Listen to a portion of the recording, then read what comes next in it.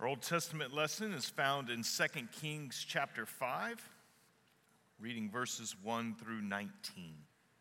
Naaman, commander of the army of the king of Syria, was a great man with his master and in high favor, because by him the Lord had given victory to Syria. He was a mighty man of valor, but he was a leper. Now the Syrians, on one of their raids, had carried off a little girl from the land of Israel, and she worked in the service of Naaman's wife. And she said to her mistress, "Would that my Lord were with the prophet who is in Samaria. He would cure him of his leprosy." So Naaman went in and told his Lord. Thus and so spoke the girl from the land of Israel. And the king of Syria said, "Go now, and I will send a letter to the king of Israel." So he went, taking with him 10 talents of silver, 6,000 shekels of gold, and 10 changes of clothing. And he brought the letter to the king of Israel, which read, "When this letter reaches you, know that I have sent to you Naaman my servant, that you may cure him of his leprosy." And when the king of Israel read the letter, he tore his clothes and said, "Am I God to kill or to make alive, that this man sends word to me to cure a man of his leprosy? Only consider and see how he is seeking a quarrel with me." But when Elisha, the man of God, heard that the king of Israel had torn his clothes, he sent to the king, saying, "Why have you torn your clothes? Let him now come to me, that he may know that there is a prophet in Israel." So Naaman came with his horses and chariots and stood at the door of Elisha's house. And Elisha sent a messenger to him, saying, "Go and wash in the Jordan 7 times, and your flesh shall be restored, and you shall be clean." But Naaman was angry and went away, saying, "Behold, I thought that he would surely come out to me and stand and call upon the name of the Lord his God and wave his hand over the place and cure the leper. Are not Abana and Pharpar, the rivers of Damascus, better than all the waters of Israel? Could I not wash in them and be clean?" So he turned and went away in a rage. But his servants came near and said to him, "My father, it is a great word the prophet has spoken to you. Will you not do it? Has he actually said to you, 'Wash and be clean'?" So he went down and dipped himself 7 times in the Jordan, according to the word of the man of God, and his flesh was restored like the flesh of a little child, and he was clean. Then he returned to the man of God, he and all his company. He came and stood before him, and he said, "Behold, I know that there is no God in all the earth but in Israel. So accept now a present from your servant." But he said, "As the Lord lives, before whom I stand, I will receive none." And he urged him to take it, but he refused. Then Naaman said, "If not, please let there be given to your servant 2 mule loads of earth. For from now on your servant will not offer burnt offering or sacrifice to any god but the Lord. In this matter may the Lord pardon your servant when my master goes into the house of Rimmon to worship there, leaning on my arm, and I bow myself in the house of Rimmon. When I bow myself in the house of Rimmon, the Lord pardon your servant in this matter." And he said to him, "Go in peace." This is the word of the Lord. Thanks be to God. Let's pray. Father, this morning we come to turn against our own wisdom, and we come to place our trust in you. Teach us your will. Lead us into your truth according to your promise. Illumine our minds. Speak, Lord, for your servants are listening. In Jesus' name we pray. Amen. In 2013, David Brooks, the well-known author and columnist in the New York Times, was researching and writing for his book, The Road to Character.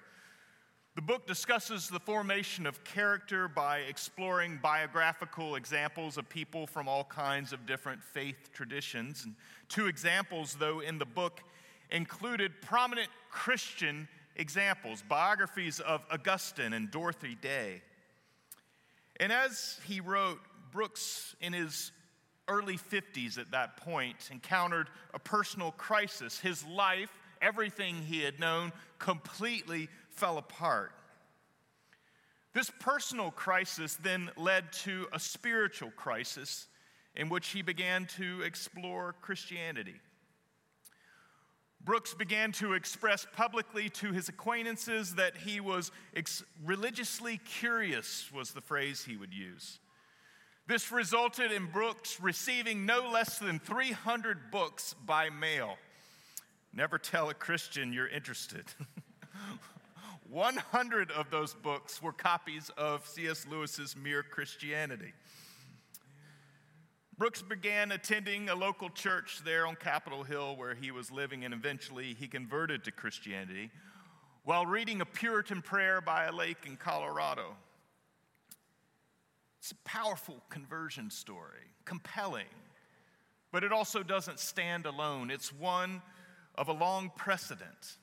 And this morning in 2 Kings 5, we read one of those original conversion stories of something unlikely that happens, a classic narrative of the conversion of a man, Naaman, that no one would ever expect to be a member of the church. He was an outsider. He was a commander in the armies of the king of Syria. They were adversaries to Israel, in fact, had just freshly defeated them. He had even taken Israelite slaves. And despite all of that, God pours out grace and God pours out mercy on this man, bringing him into his own family. This is a powerful conversion narrative. And what it does for us is it introduces us to the spiritual dynamics surrounding conversion. And so 3 very simple things that we'll focus on this morning as we read Naaman's conversion, his own biography. We'll see first what what induces conversion. Secondly, we'll see what impedes our conversion, what barriers we put up. And finally, we'll see what characterizes our conversion, what marks it out. And so let's consider each of those. First, in verses 1 through 5, we see precisely what it is that induces our conversion. In verse 1, we are introduced to Naaman, a commander of the army of the king of Syria. He is a great man, we are told. His master esteems him. He is known as a man of valor.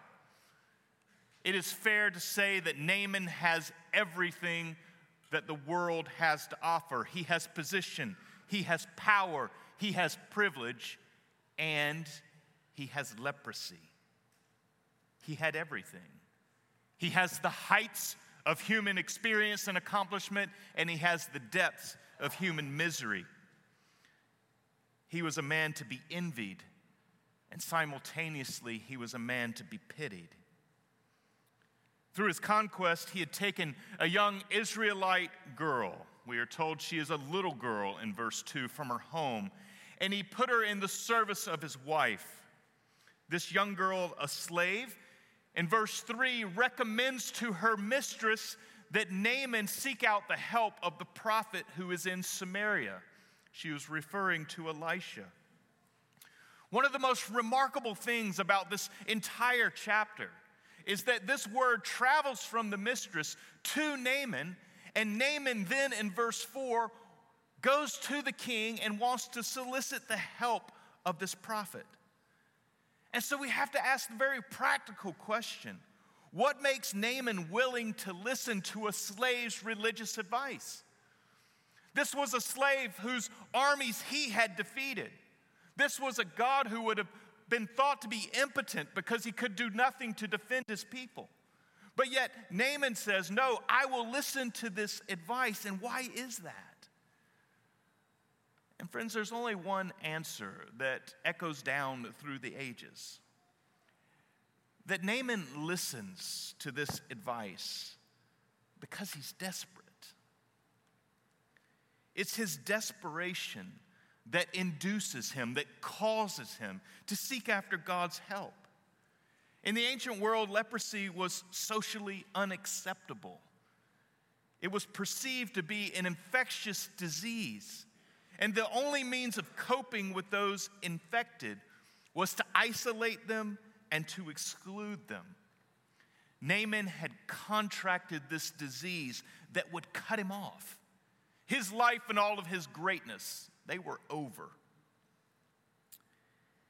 And friends, it is this suffering, it is this adversity that opens Naaman's heart, that makes him religiously curious. And this is where our adversity can be a gift. Adversity can be the very thing that awakens us. It can be the very thing that opens our eyes and takes us to God. What many would interpret as simply another impediment, here for Naaman, and here for many of you as well, you found to be the very gift that allowed you to draw near to God. John Calvin, in his commentary on Psalm 143, speaks of adversity, and there he says that adversity, though it's despised by many, that it can be like a chariot in which we ascend to commune with God. And so rather than an impediment, the adversity and the suffering itself, Naaman's leprosy was like a chariot that took him to God. It is the adversity that awakens us to our need and induces our conversion. In verse 1, we see that the story is very carefully crafted, that Naaman had been granted great favor before the king of Syria, and he had been given many victories, because by him the Lord had given those victories. The statement is being made plain that it is God who controls all of these things. He controlled even the victories of foreign armies. And friends, it is the same God who controls the adversity and the suffering, and he has his good intents for us in them. Because this is often what induces us, makes known our need to us, allows us to draw near because we feel the desperation of our need for God. Second, in verses 5 through 13, we see exactly, though, what can also impede our conversion. Yes, God induces this conversion with desperation and need, but also there are impediments. And Naaman travels to Samaria, and he has an official letter from the king of Syria. And that letter demands a cure for his general's leprosy. Naaman comes with chariots and horses. He comes with 10 talents of silver. He came with 6,000 shekels of gold. And he came with a full wardrobe, 10 pairs of clothing, all gifts to procure what he could not do for himself. And in verse 8, Elisha hears of Naaman's arrival. He knows that he has come, and he sends for him. The king is in anguish because the king knew it was not within his power to give what Naaman had requested. And Naaman arrives at Elisha's house. Elisha then bucks all social decorum. He does not come out to see him. If you read along in verse 10, Elisha sent a messenger to him, saying, "Go and wash in the Jordan 7 times, and your flesh shall be restored, and you shall be clean." Through the messenger, Naaman receives this very simple instruction. Go and wash in the Jordan, and everything will be right. But it's critical for us to note here Naaman's response, because it's a curious one. We're told that Naaman is furious. Twice we're actually told about his anger. Follow with me in verses 11 and 12. But Naaman was angry and went away, saying, "Behold, I thought that he would surely come out to me and stand and call upon the name of his God and wave his hand over the place and cure the leper. Are not Abana and Pharpar, the rivers of Damascus, better than all the waters of Israel? Could I not wash in them and be clean?" So he turned and went away in rage. And friends, this is where we see what's behind all of the anger. We see that what Naaman was expecting, he was expecting personal and immediate attention from Elisha. He expected a dramatic and powerful act by Elisha to wave his hand over the place and to cure it. He expected for Elisha to be flattered that this great man had come with all of these gifts. He expected to be able to use his power to persuade and make Elisha do his will. He did not expect to be told by a messenger to go wash in the Jordan, a small and relatively unimpressive river compared to the great rivers of Damascus. Naaman is a great man, and what he expects is that great things will be done for him. And friends, this is where we discover what exactly impedes our conversion. We're offended by the simplicity of the command. We are offended by the humility it requires of us. Would this really bring the cure? Naaman was looking for something more sophisticated, something that operated according to his own preset wisdom, something that was perhaps more ritualistic, something that certainly wasn't so mundane and so common. We want something sophisticated. We want something that we can gain or purchase or influence. We want something that operates according to our own standards of wisdom. And so Naaman is furious. He's mad that he's gone to all this expense and all this travel, and he's come and been told something that he views as worthless. Paul explains this for us in 1 Corinthians, teaching us that the wisdom of God is indeed folly to the world. It's seen as folly. It's unimpressive. It's weak. It's pathetic. And this is the way Naaman judges Elisha's word. But we're also told that the cross of Jesus is the power of God for salvation. But friends, to access that, for Naaman to know those healing powers took that humility, and that humility that was blended with faith, to dip himself into the Jordan River 7 times, believing the word that was attached to the promise, and in going under the water 7 times, he was healed. Naaman had to wash. It's interesting to note in verse 13 who it was that instructed him and called him out of his anger. It was the servants. It was those who knew about positions of humility. This is a great word that is spoken to you. And he finally comes to his senses. And friends, we have to as well. That we have to get past ourselves. We have to get past what we think is wise. We have to get past what we think is great. We have to get past what we can control. That to know the saving and the healing powers of God, all the promises of the gospel that are given to us in the death and the resurrection of Jesus, for that to be realized and to become our own, that we have to set aside all of that pride. We have to set aside all of our greatness. And we have to come and listen to that word and to heed it and to obey it and to follow it and primarily to believe it. And this is when the power of God is unleashed in our lives. But we impede it with our pride and with our arrogance. Many years ago now, as a young pastor in Memphis, Tennessee, inside of the same week, I was approached by 2 young men, both from fairly prominent families in town. Both had lit their lives on fire. One was involved in a public scandal, one in a private scandal that was not being contained. It was awful. They came and they were seeking advice about what to do. And it was interesting, both had grown up in the context of the church, both were fairly nominal on the edges and fringes, asking the same sets of questions. But as the answers came back, as they sought advice, one absolutely breaks and recognizes that he has held off God all of his life. He converts.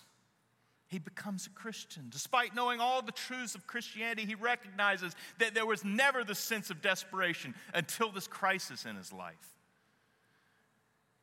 And the other doubles down. despite a public scandal, no, I'm really a good person, and what you're saying is too much. I don't need that. And friends, this is the difference. That pride can impede our conversion. It makes us think that we're wise unto ourselves, and we resist the wisdom of the cross. Not trusting the sufficiency of Jesus, not wanting to come to the place of confession and humility before him. But finally, in verses 14 through 19, we also discover here what characterizes true conversion. In verse 14, Naaman washes and is healed. And there's two things that we find here in the rest of the story that characterize or demonstrate that conversion. First, we are told about Naaman's flesh, what happened to it. That its flesh was restored like the flesh of a little child, and he was clean. It's in telling us and recording that little fact that his skin became like that of a little child. We're being told something that Jesus will amplify in John chapter 3, that Naaman had been born again, that Naaman had become like a little child. There is one other place in the narrative as well where this word, it's an unusual word and a special word.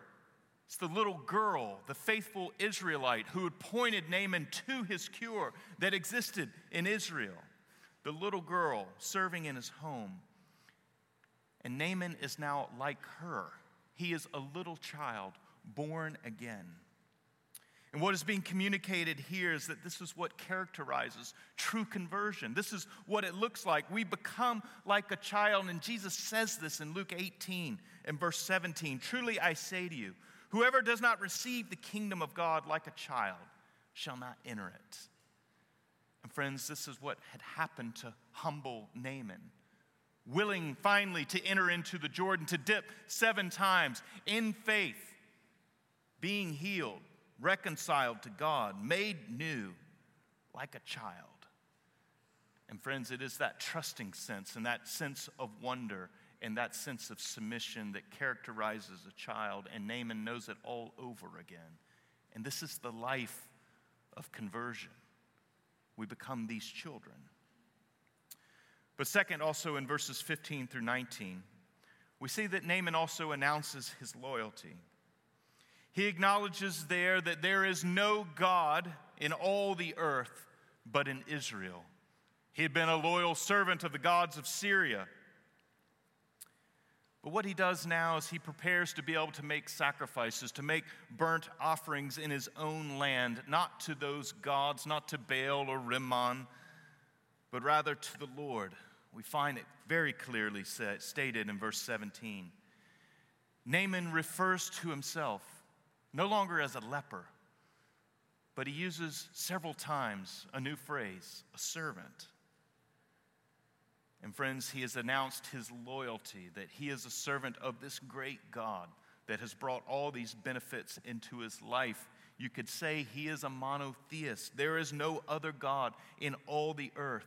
But please note that this is not the dry, arid monotheism that can just be learned in a theology book.